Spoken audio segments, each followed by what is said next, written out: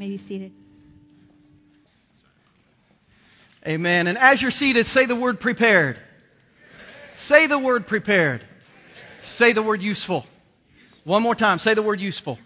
So all month long, we've been talking about at our church how to prepare our lives this year to be useful spiritually for God. And kind of the main verse of this series, we've called this series Soul Detox, is 2 Timothy 2, verses 20 and 21. And in 2 Timothy 2, verses 20 and 21, Paul tells his young apprentice Timothy, he said, Timothy, in a large house, there are articles not only of gold and silver, but some of wood and clay. And if you'll cleanse yourself from the latter, if you'll get rid of the garbage in your life, and you'll find the good stuff in your life, and you'll put more of that in, he said, you'll be made useful to the master, prepared for every good work. So as a church, we've been trying to figure out how this year in 2013 can we prepare our lives to be useful spiritually. Because that's what our church is all about. We're not trying to just meet on Sunday and have church. We're not just trying to have one service and then have two services. We're not as interested in building a church as we are interested in building people. The mission statement of our church, and I've said this every Sunday this year, is that we exist as a church. The reason Journey Church International exists is because we want to see people who are far from God become passionate Christians that make a difference in the world. That's what we are committed to doing, and that's every Sunday what we're trying to figure out how to help you to do just a little more in your life. However, if there is a mission statement near and dear to my heart that's a very close second to that mission statement I just gave you, like if I wasn't pastoring this church and I could choose one thing to commit my life to, it would be to speak to young couples about marriage. Because I am extremely passionate about marriage. I'm passionate about young men being great husbands. I'm passionate about young men being great dads. Why? Because the first 10 years of my marriage, like I told you, in my 20s, I was a terrible husband. I was immature. I wasn't very spiritual. I wasn't a servant. I was not a good husband. And I wouldn't have rated my marriage in my 20s on a scale of 1 to 10. I wouldn't have rated it probably much higher than a 5 because I was a poor husband. I had the world's greatest wife, or who knows whether I would even be married today. So I'm passionate about marriage. So next Sunday, before we finish this series, I want to give you a preview about next Sunday. Next Sunday, we dig into what will be the most important series of the year for me, for those of you in our church, listen to me, who are married, who are divorced, and want to get remarried one day, who are single and hope to be married one day, who are teenagers and one day want to be married. I wish someone would have told me the things that we will teach the next 5 weeks in our church about marriage, because I believe everyone in here, even if your marriage rate's a 10 on a scale of 10, it can be an 11. We're doing a series called Man versus Wife. And we are going to reveal in this series some of the interesting things that the Bible has to say about marriage. You will be shocked at the warning that God gave the very first couple, Adam and Eve, about how difficult marriage was going to be. And I've summarized it in our title, Man versus Wife. God basically told Adam and Eve, this was going to be like war, you trying to be married. And ever since then, we find out that marriage is difficult. So we've got 5 messages on marriage. The first one is marriage. What's the point? What is the point of being married? Should we be married? Should we stay married? Is there any honor in marriage? Should we just live together, or should I just get divorced and be single? Do I deserve the right to be happy, or do I deserve the right to be faithful? Marriage, what's the point? The second message is titled Unlearning Bad Marriage. I'm convinced that a lot of us don't do well in marriage because we've never seen a great marriage, and we simply are our mother or our father or a football coach or a school teacher. We are marriages we've seen in life or seen on TV, and we need to unlearn some stuff that's causing conflict in our marriage. The third message is simply titled Sex, and that message will be about sex. And that's going to be like more of a week than a message. You know how there's Shark Week on National Geographic? This is going to be like Sex Week at JCI. And I'm going to give you a chat. Now, unless you're single, that week is not Sex Week if you're single. But if you're married, that week is going to be Sex Week. And we're going to have we're going to give you a challenge on how many times you should have sex that week and what you should talk about. We found incredible healing and intimacy last year in our church when we offered just a little bit of a sex challenge. People who for the first time sat down and started talking about their sex life. You're going to find out in that message one of the greatest causes of strife and bitterness in a marriage under the age of people who are 40 is their sex life. On February 24th, I'm going to give you warning signs of an affair, how you know if you are walking the ledge of getting ready to have an affair, or whether your spouse is, or whether your sons or daughters are. And then on February 3rd, we're going to do what we call Marriage 1-to-1. And all month long, I'm going to take marriage questions from you after every service. And on that day, Danielle and I will sit on a stage and we will just answer the questions you've asked all month long about, hey, here's some things we want to know about marriage. What would you say about this? So it's going to be an incredible month moving forward. And I hope you'll pick your service. Remember that we have 2. Get here, bring someone with you that maybe needs some marriage help. Everyone in here knows someone who's in a bad marriage, whose marriage just ended, who's getting ready to get married. They need to be here for this service. Try to get them here for 5 weeks for this series. But today we wrap up Soul Detox, this series that we've been in trying to figure out how to prepare our lives to be useful spiritually. We started in week 1 with a message called Inner Detox. We gave a Bible reading challenge. Some of you are just killing it spiritually reading your Bibles this year. Some of you have just died reading your Bible spiritually. And my challenge to you is start again. So you missed January. There's 11 months to go. Get back up on the horse and get going. We did a message called Outer Detox, and we talked about the things in our life that maybe we need to get out of our life, habits, attitudes, hang-ups that we have in our life that if we're going to grow spiritually, we need to remove those from our life. Last week, we talked about relational detox, and we saw from the Bible the importance of, the word we used was yoke, the importance of being linked together for the purpose of walking with God spiritually. And today, we're using a word that may not be familiar to you, the word missional, but it basically means how you serve in your life. We're talking about missional detox. Now, I need you, like I said earlier, I need everyone to have, along with your sermon notes that we gave you, I need you to have your connection card inside your Bible, this whole message. I need you to put your name on it now, and I need you to keep it in this Bible, the whole message, because today we are taking account. Today, we are talking about being useful spiritually. I'm going to give you some ways to be useful spiritually, and I'm going to need you to tell me how I can pray for you, how you'd like to get involved, how you'd like to get engaged. So today's going to be a little interactive. I need you to have this connection card because there's going to be certain points when I say something in my message, and I'm going to say you need to do that, and you need to turn over your connection card right now and write these words so that I can sign you up to do that. Today, we are going to get some stuff done as a church spiritually. Now, your sermon notes look like this if you're brand new, so you can take some notes. But also have your connection card because we are going to hit the ground running today trying to figure out how you and I can ensure that the direction and the purpose of our life are making a spiritual impact, are working towards leaving a spiritual legacy.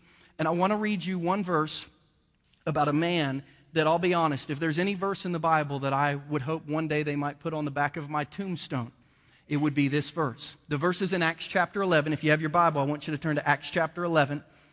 And if you don't have your Bible, our ushers are going to come down the aisles and they're going to pass out Bibles. If you don't have a Bible, if you forgot your Bible, if you want a Bible, raise your hand, wave at the ushers. We've given away nearly 400 Bibles since our church started about 16 months ago, just like this. So if you're brand new and you don't have one, or if you just forgot one, great. If you don't have a Bible, write your name in this one. It's yours. Keep it. It's our gift to you. If you just forgot yours, but you want a Bible to study with us today, just use it. You can write in it and throw it on a table when you leave, and we'll hand it out again next week. But in Acts chapter 11, we meet a man named Barnabas. I will show you in a minute that I believe Barnabas is one of the most important Christians in the New Testament, but most of you don't know who he is. He was not one of the 12 disciples.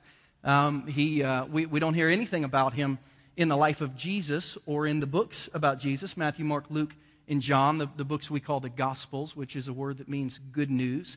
But we find him all over the book of Acts, and we find him all over the New Testament, and we find out that this guy is one of the most important Christians in the history of the world. And in Acts chapter 11, verse 24, a verse is given about this guy. The writer of Acts just says, hey, I want you to know this about this person.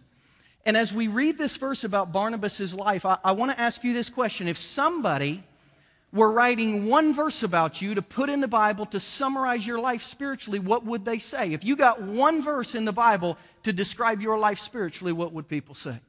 This is Barnabas's, and here's what it says in Acts 11:24. And man, I'm telling you, Danielle, throw this on my tombstone when I die. I mean, I like this verse. Just, you can plagiarize it. Most people won't know it's a Bible verse.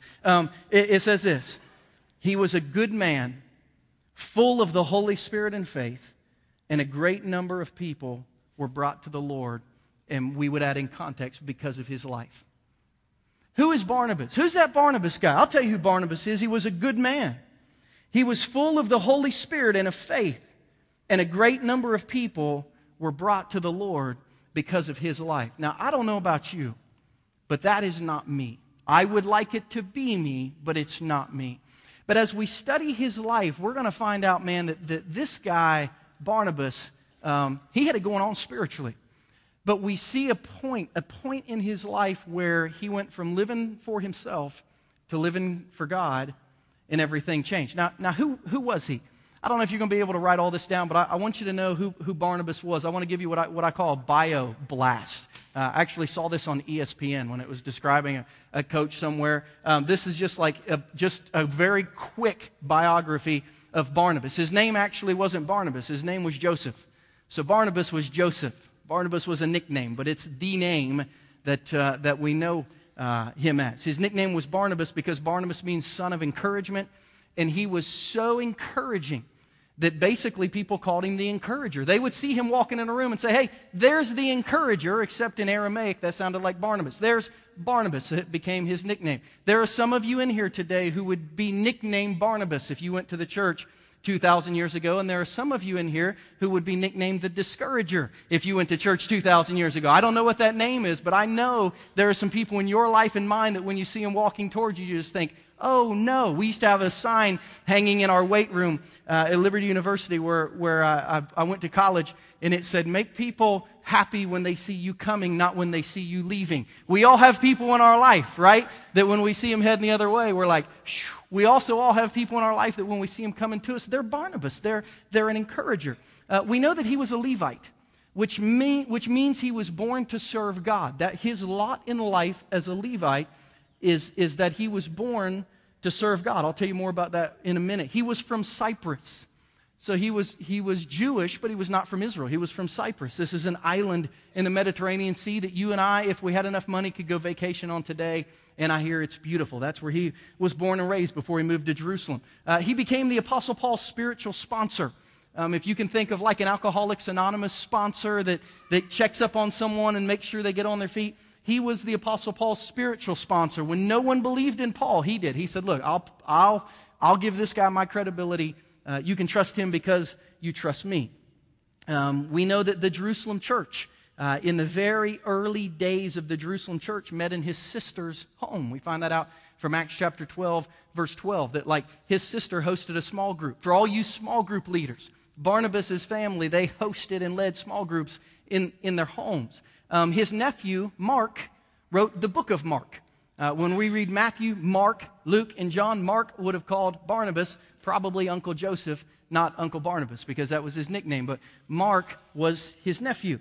We know that he was a missionary, part of his life. We know that he was a pastor, part of his life. We know that he was, at one point, the best friend and the traveling partner of the Apostle Paul. When the Apostle Paul traveled, starting churches all over the world, Barnabas was right there with him.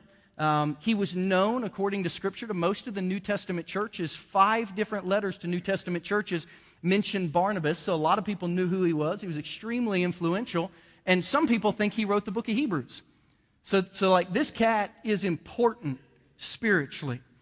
But what we find out about him spiritually is that while he left a tremendous impact spiritually, while he left a tremendous legacy spiritually, there was a point in time in his life where he went from living for himself to living for God, and we see what I would call a missional detox, a change in direction, not only in his life, but in the purpose of his life. And today, I'm trying to get your attention to try to figure out whether or not we need a change or redirection or refocusing on not just our life, but the purpose of our life and why we do what we do, trying to get missional in our thinking, meaning trying to have a purpose for our lives spiritually. So that's a bunch of stuff about Barnabas. But I want to tell you not just what we can learn about him, but what we can learn from him. So 3 things today I want to give you that we can learn from Barnabas. And the first one is this. As we look at the life of Barnabas, we find out that the first thing in his life that happened was that he had a major change in perspective. In living his life spiritually, this was someone who loved God. This was someone who went to church. This was someone who probably read their Bible. This was someone that was engaged and involved spiritually. But we see at some point in his life he had a change in perspective where he went from being engaged and involved to really living on purpose spiritually. Now, 2 years ago, I was at a church planting conference with my wife and with Chris and Amy Zerby, two of the folks who helped us start the church. It was called Radicalis in Orange County, California. Pastor Rick Warren, who wrote the book, The Purpose-Driven Church, The Purpose-Driven Life, a bunch of other things, led that conference. And he was a big church history buff, and I love church history. And at that conference, as kind of a side note, he told us that he'd been studying about the spiritual great awakenings in Europe and America. And he said as he studied the history of the spiritual great awakenings, he found out that there were 5 things that happened that allowed a community to be set on fire spiritually. 5 things that happened that allowed communities to literally catch fire spiritually where everything changed. What were those 5 things? He said it always started in the life of one person where someone had a personal renewal. Somebody decided they were going to get closer to Jesus. They were going to live more closely to Jesus. Then they would have a relational renewal. You're going to find out that most Christians you've met, most church people you've met, at some point in their life get burnt out on people. And you'll hear people say all the time, I love church, but I don't want to be around people. I don't like people.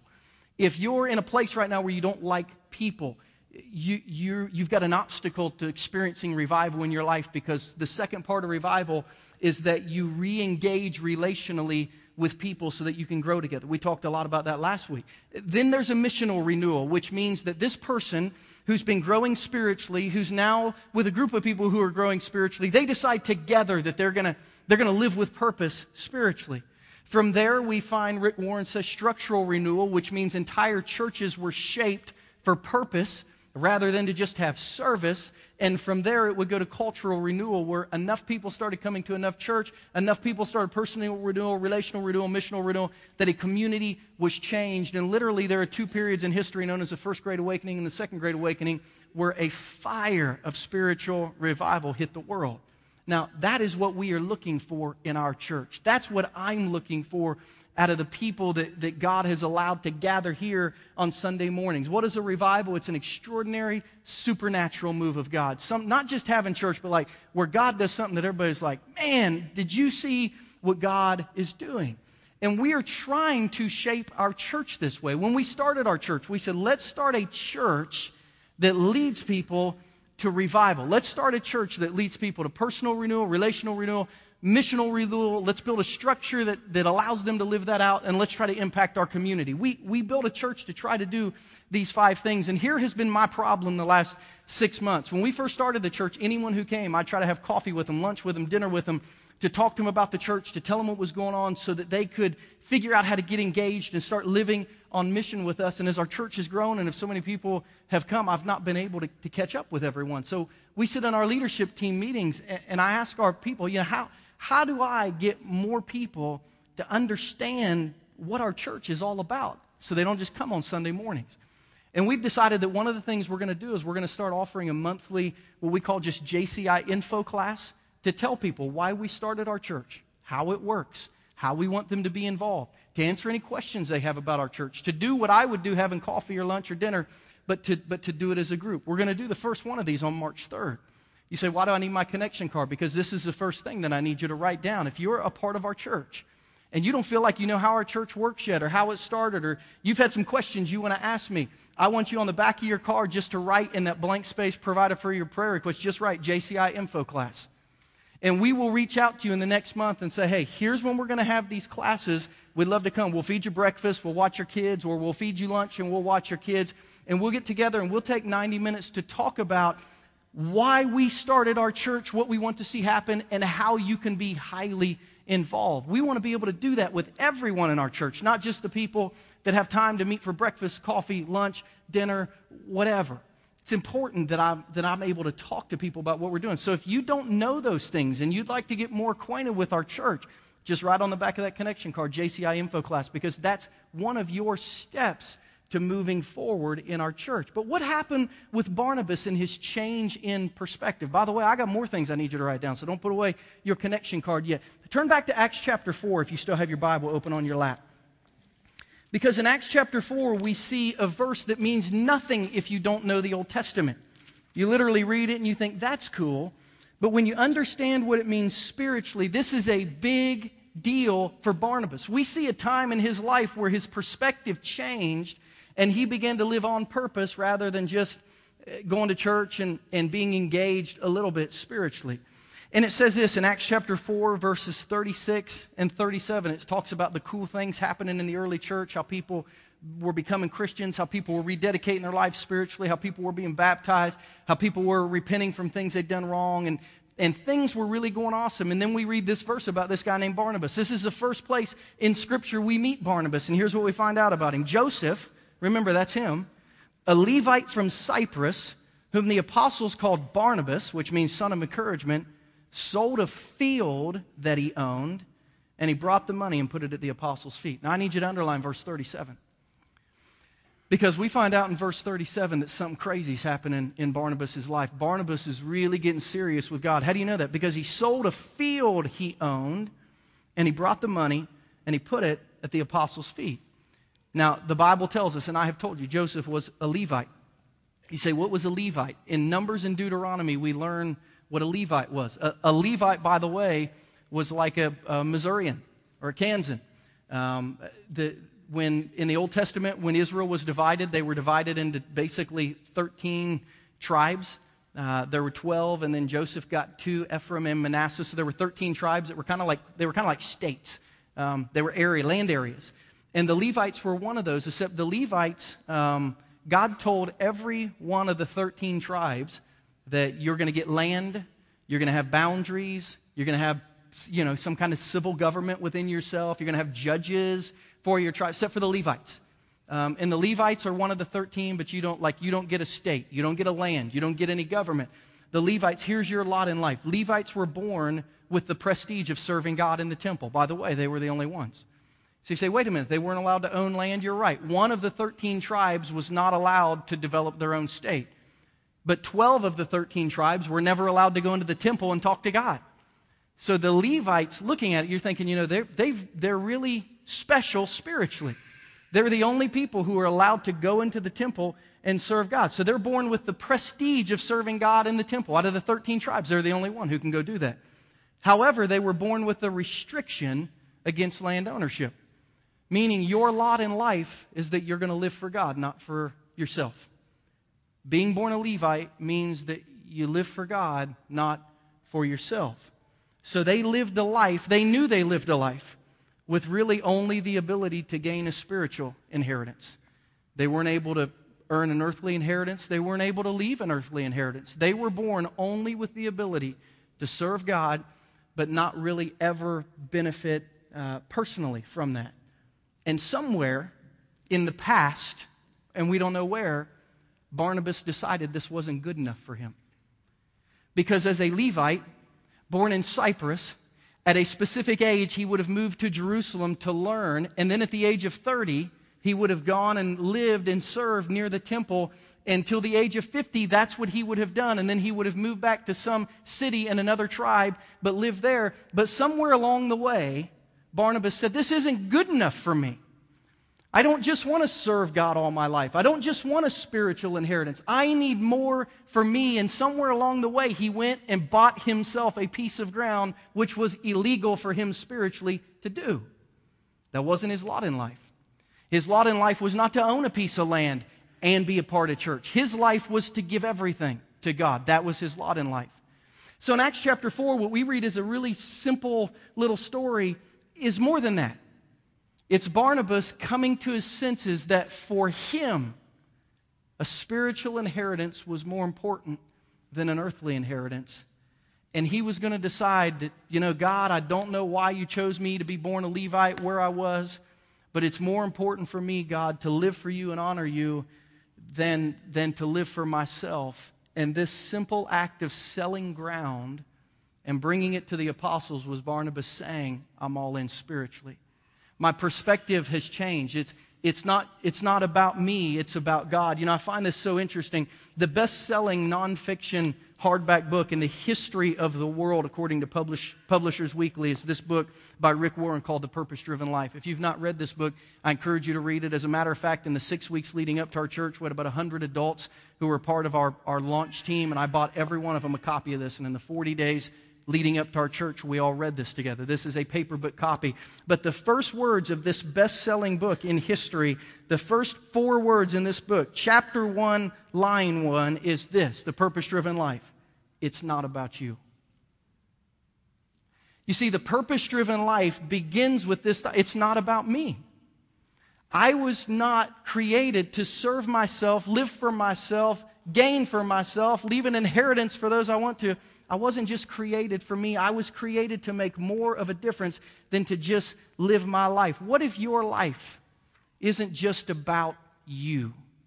What if today is not just about what you could receive from church, but what if there are things happening spiritually today that are being recorded in heaven that one day you're going to be rewarded for? What if our lives are about something bigger than me and something bigger than you? What if we would change our perspective? Instead of thinking about ourselves all day, every day, we could figure out how to do more for Jesus. This is what happened to Barnabas. Somebody say, Christian, no, he just sold, he just sold land. I believe it was more than that. I believe he was changing his perspective in life to going all in spiritually. Why? Because of the rewards like Jesus talked about in Matthew chapter 6 and what we call the Sermon on the Mount. Jesus said, listen, when you live your life, man, you got to change your perspective. This life is not just about the here and now. Don't store up for yourselves treasures on earth, where moths and vermin destroy and where thieves break in and steal, but store up for yourselves treasures in heaven, where moths and vermin, and some of your translations say rust, do not destroy, and where thieves don't break in and steal. For where your treasure is, there your heart is also. Jesus said, make sure you don't live all your life for the here and the now. Make sure you live some of your life for eternal things. Make sure you live some of your life for spiritual things. Barnabas had a change in perspective where one day he was living for himself. And he was going to church, and he was serving in the temple. And he had some spiritual things in his life. And he went from living for himself to living for eternal things. He had a change in perspective and thought, you know what, I'm going to leave my mark spiritually. And according to Acts chapter 11, verse 24, he did. Secondly, what did Barnabas do to make such an impact on the world? Number 2, he returned home. And this is really key to see. I really didn't understand this about Barnabas until I began to study his life more in depth last week and this week. He returned home. You say, what do you mean he returned home? Flip over to Acts chapter 15 if you still have your Bible on your lap. Because we're going to find out that one of the first things that Barnabas did is he went home. When we find Barnabas in Scripture, I said that he was Paul's kind of church planning sponsor. He was. The church sent him to find Paul. Then the church sent him with Paul. So he was kind of at whatever the church told him to do, he did. But we find in Acts chapter 15 that Barnabas, for the first time, his connection to the church was officially disconnected, and he got to choose what he wanted to do. And here's what Acts chapter 15, verses 36 through 39 say. Sometime later, Paul said to Barnabas, remember they were buddies, they hung out, said, let's go back and visit the believers in all the towns where we preach the word of the Lord and see how they're doing. Barnabas, he wanted to go, but he wanted to take John, also called Mark, his nephew, with them. But Paul didn't think it was wise to take Mark because Mark had deserted them in Pamphylia, that's a city, and hadn't continued with them in the hard work. To make a long story short, the 3 of them had gone out before to do ministry. Mark got sick, started crying, went home, and Paul said, you're not tough enough for me. I don't want to use you anymore. So it offended Barnabas. It was his nephew, so they got in a little spat about that. So Paul didn't think it was wise to take him because he deserted them and hadn't continued with them in the work. They had such a sharp disagreement. This shows you that sometimes Christian leaders can get in spats and disagreements with each other, and eventually it all works out. They had such a sharp disagreement that they parted company. Barnabas took Mark and he sailed for where? Where was he from? He went home. He took Mark for the first time in his life, his own marching orders. The church didn't say, go there, go there, go there. He told Mark, we're on our own, and he said this, I want to go home. I want to go home and I want to tell people what has happened to me spiritually. You see, I believe at some point in the life of every Christian, it becomes important to have spiritual influence on the home front with our kids, with our parents, with our in-laws, with our baseball teams and our soccer teams, with our neighbors. Sometime in the life of every Christian, it becomes apparent like I want to have an impact on like the people that are closest to me. And Barnabas, he had that. Now think about it. When he left Cyprus as one of the few people who could ever get close to God. He left Cyprus as an elite, a spiritually elite person who was allowed to go into the temple when no one else was. When he left Cyprus, he was one of the few people that was ever allowed to get close enough to even try to touch God inside the temple of God. But a switch had happened.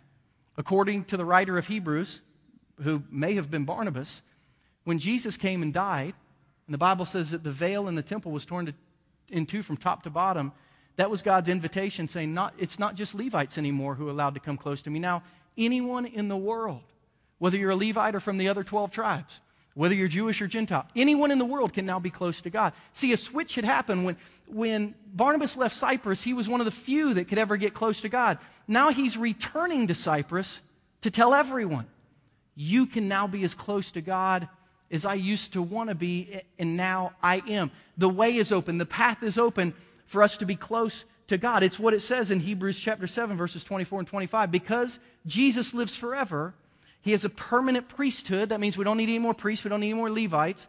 Therefore, Jesus, is able to save completely those who come to God through him because he always lives to intercede for them. See, Barnabas, I believe, wanted to go home to tell people everyone's allowed in the temple. Like everyone can come back to Jerusalem. Anyone can talk to God. He wanted the people in his life to know that God loved them, that they could be close to God, that they could be connected to God, and he wanted to, more than just going around the world, he wanted to go home and tell people there was a way to be close to God. Now, Lee Summit has become my home since December of 2010, and it's become my home front.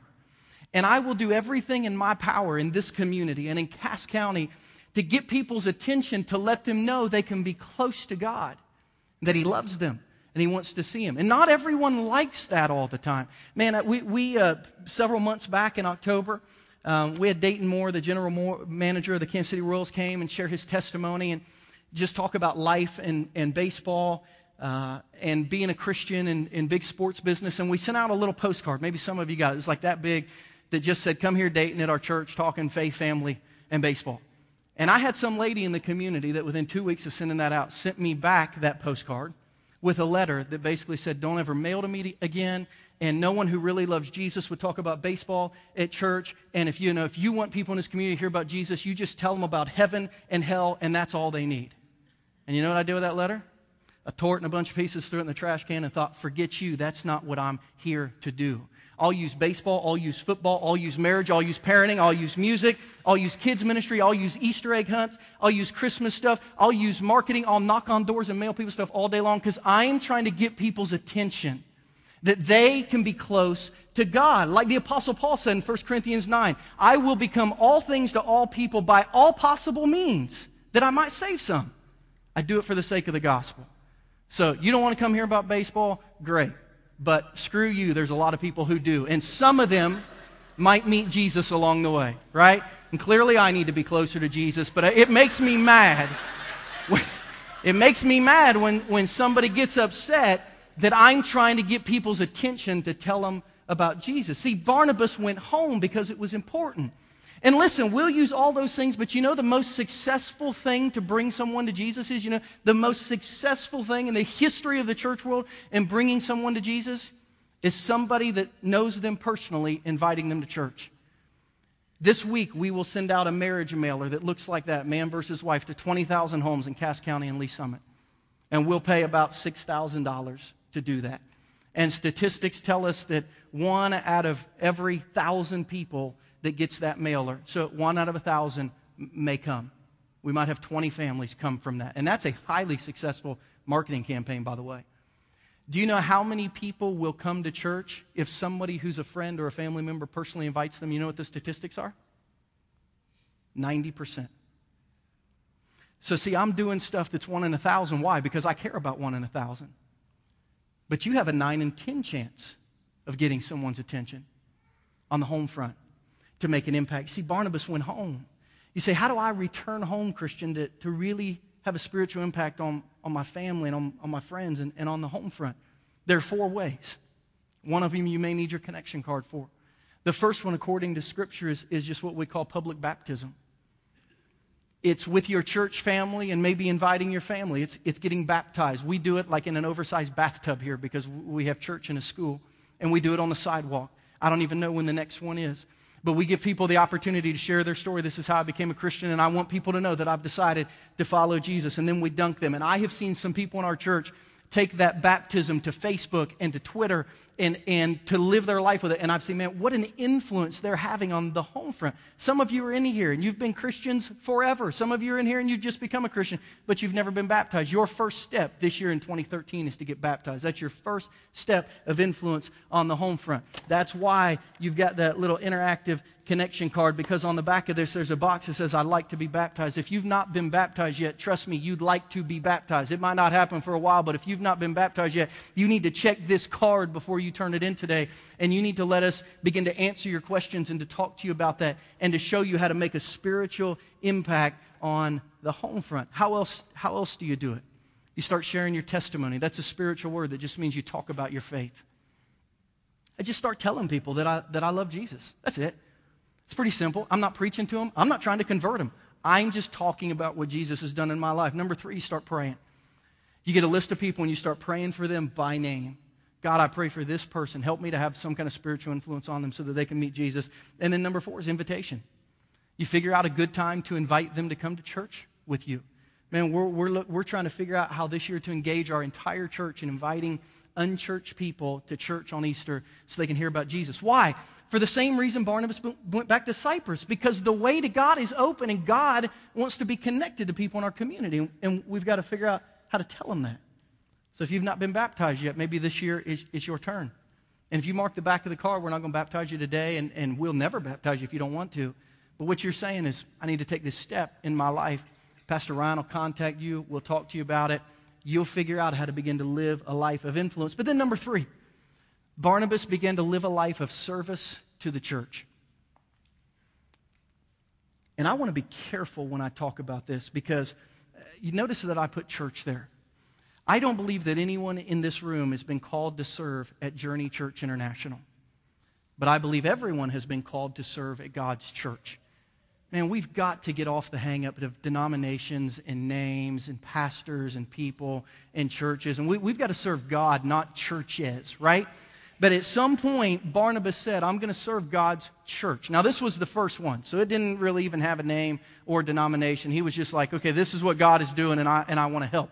We need to see church this way. But in Acts chapter 12, verse 12, that's why I said he and his sister, small group hope. When this had dawned on Peter had just been broken out of jail. I should explain that more clearly, but I don't have time right now. He went to the house of Mary, the mother of John, also called Mark. That's his sister, where many people had gathered and were praying. Man, we look at the life of Barnabas, and at one point he's a mentor to Paul. At one point he's a pastor to people. At one point he's a missionary. At one point he's a small group host. And here's what we figure out.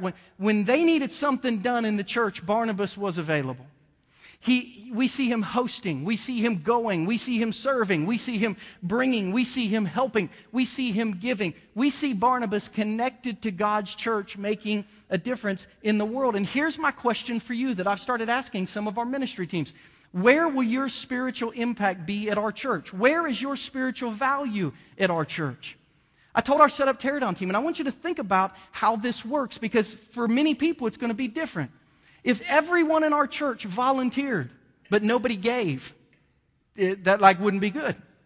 If everyone gave, but no one volunteered, can you imagine what it would sound like in here with 60 babies that are in the nursery behind me all sitting in service right now, and your kid every 5 minutes asking you to use the bathroom, and kids playing Angry Birds and everything else that they do all the time on your phone. I mean, it would be terrible if everyone wanted to do set up, but no one would stay to do tear down. If everyone would invite a friend, but they would only come once a month. If everyone would come every Sunday, but no one would invite friends. See, you have to figure out where your value is going to be.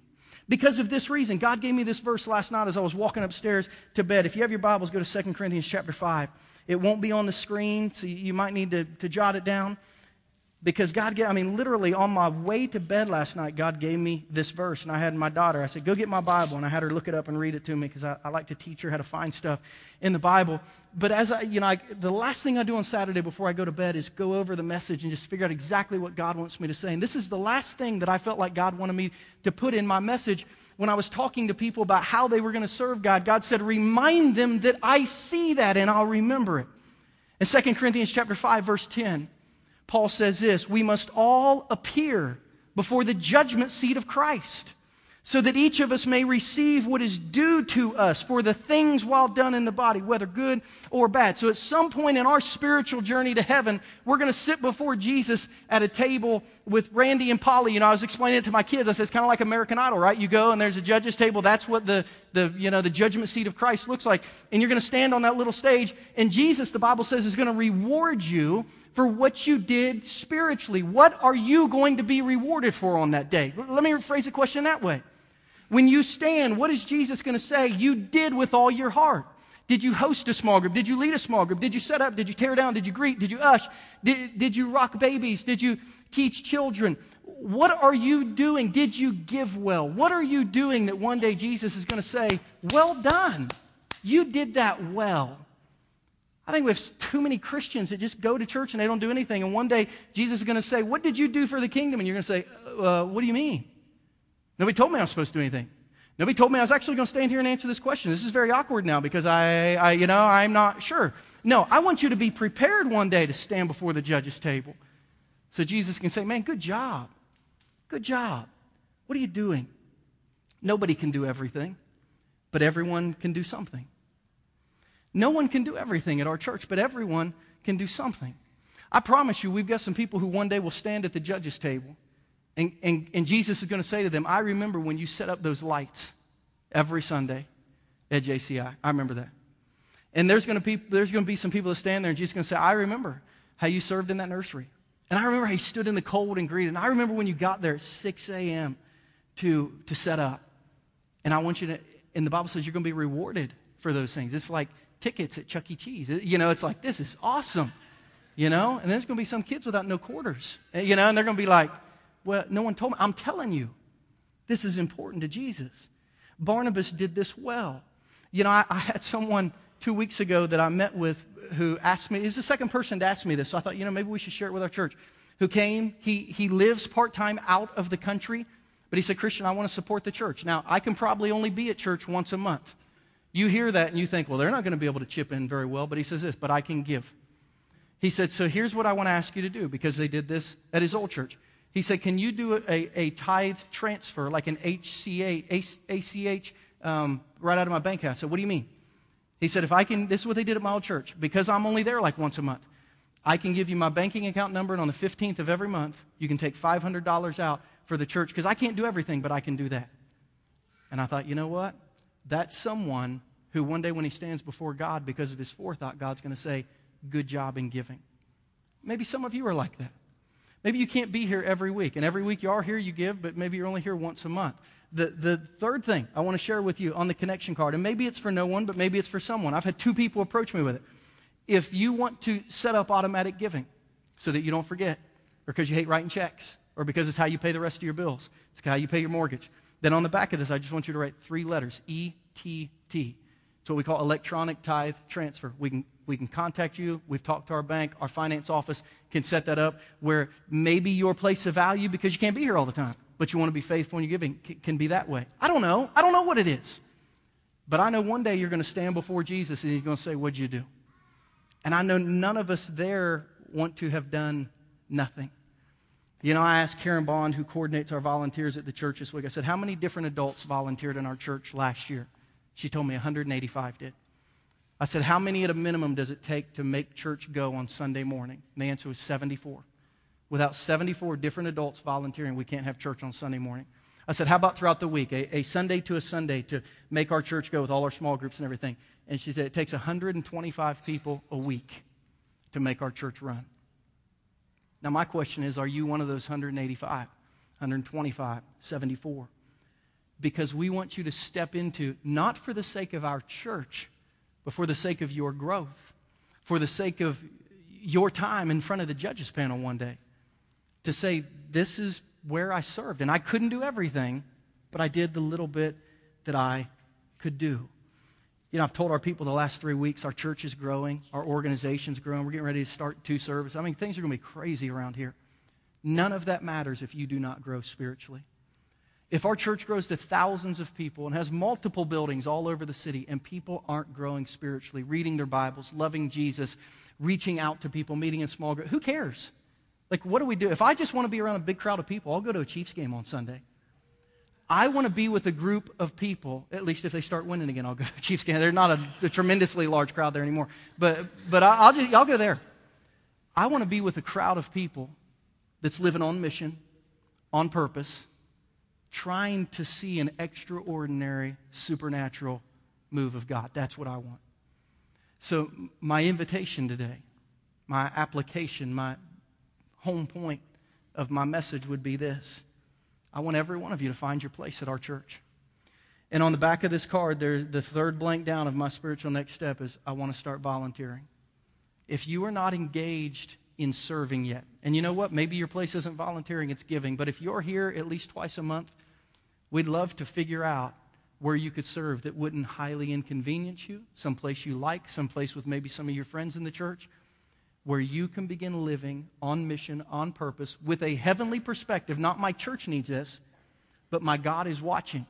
And I know one day I'll be rewarded for this. And I'd like to be a church filled with people who are all on mission together. Nobody that's just coming and sitting and watching. Now, with that said, here's the caveat. Some of you have come from churches where you've been used up, you're burnt out, you're tired, and you just need to sit for 6 months to a year and get ministered to. If that's you, it's not your time to serve, it's your time to rest. So I want to say, if you've come from a difficult church experience and you're tired and you just need to sit and get ministered to, by all means, sit and get ministered to. But if you're ready to engage, let's get going together. We got a long race to run. And the more of us that are running it together, the better. Let's pray together.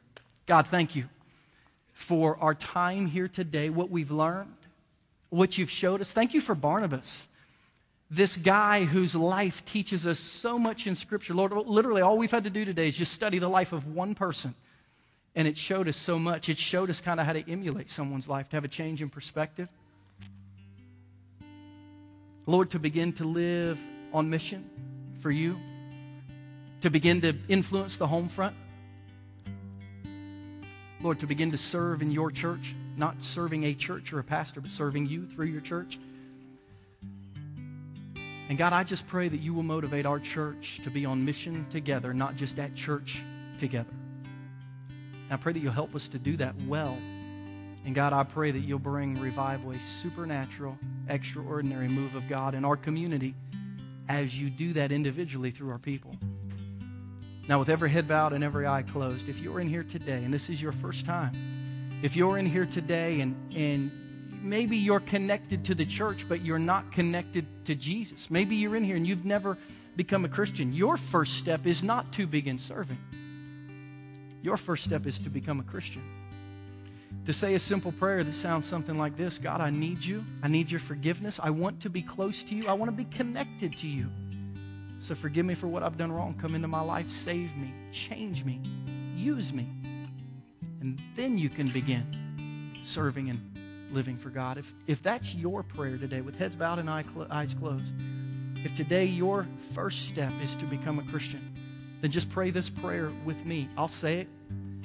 You don't even have to pray it out loud. You just pray it in your heart, in your head. God hears those prayers. Just pray this: Dear God, today I realized that you love me and that you want to be connected to me and that you'll forgive me and accept me just the way that I am and that you'll use me for your kingdom.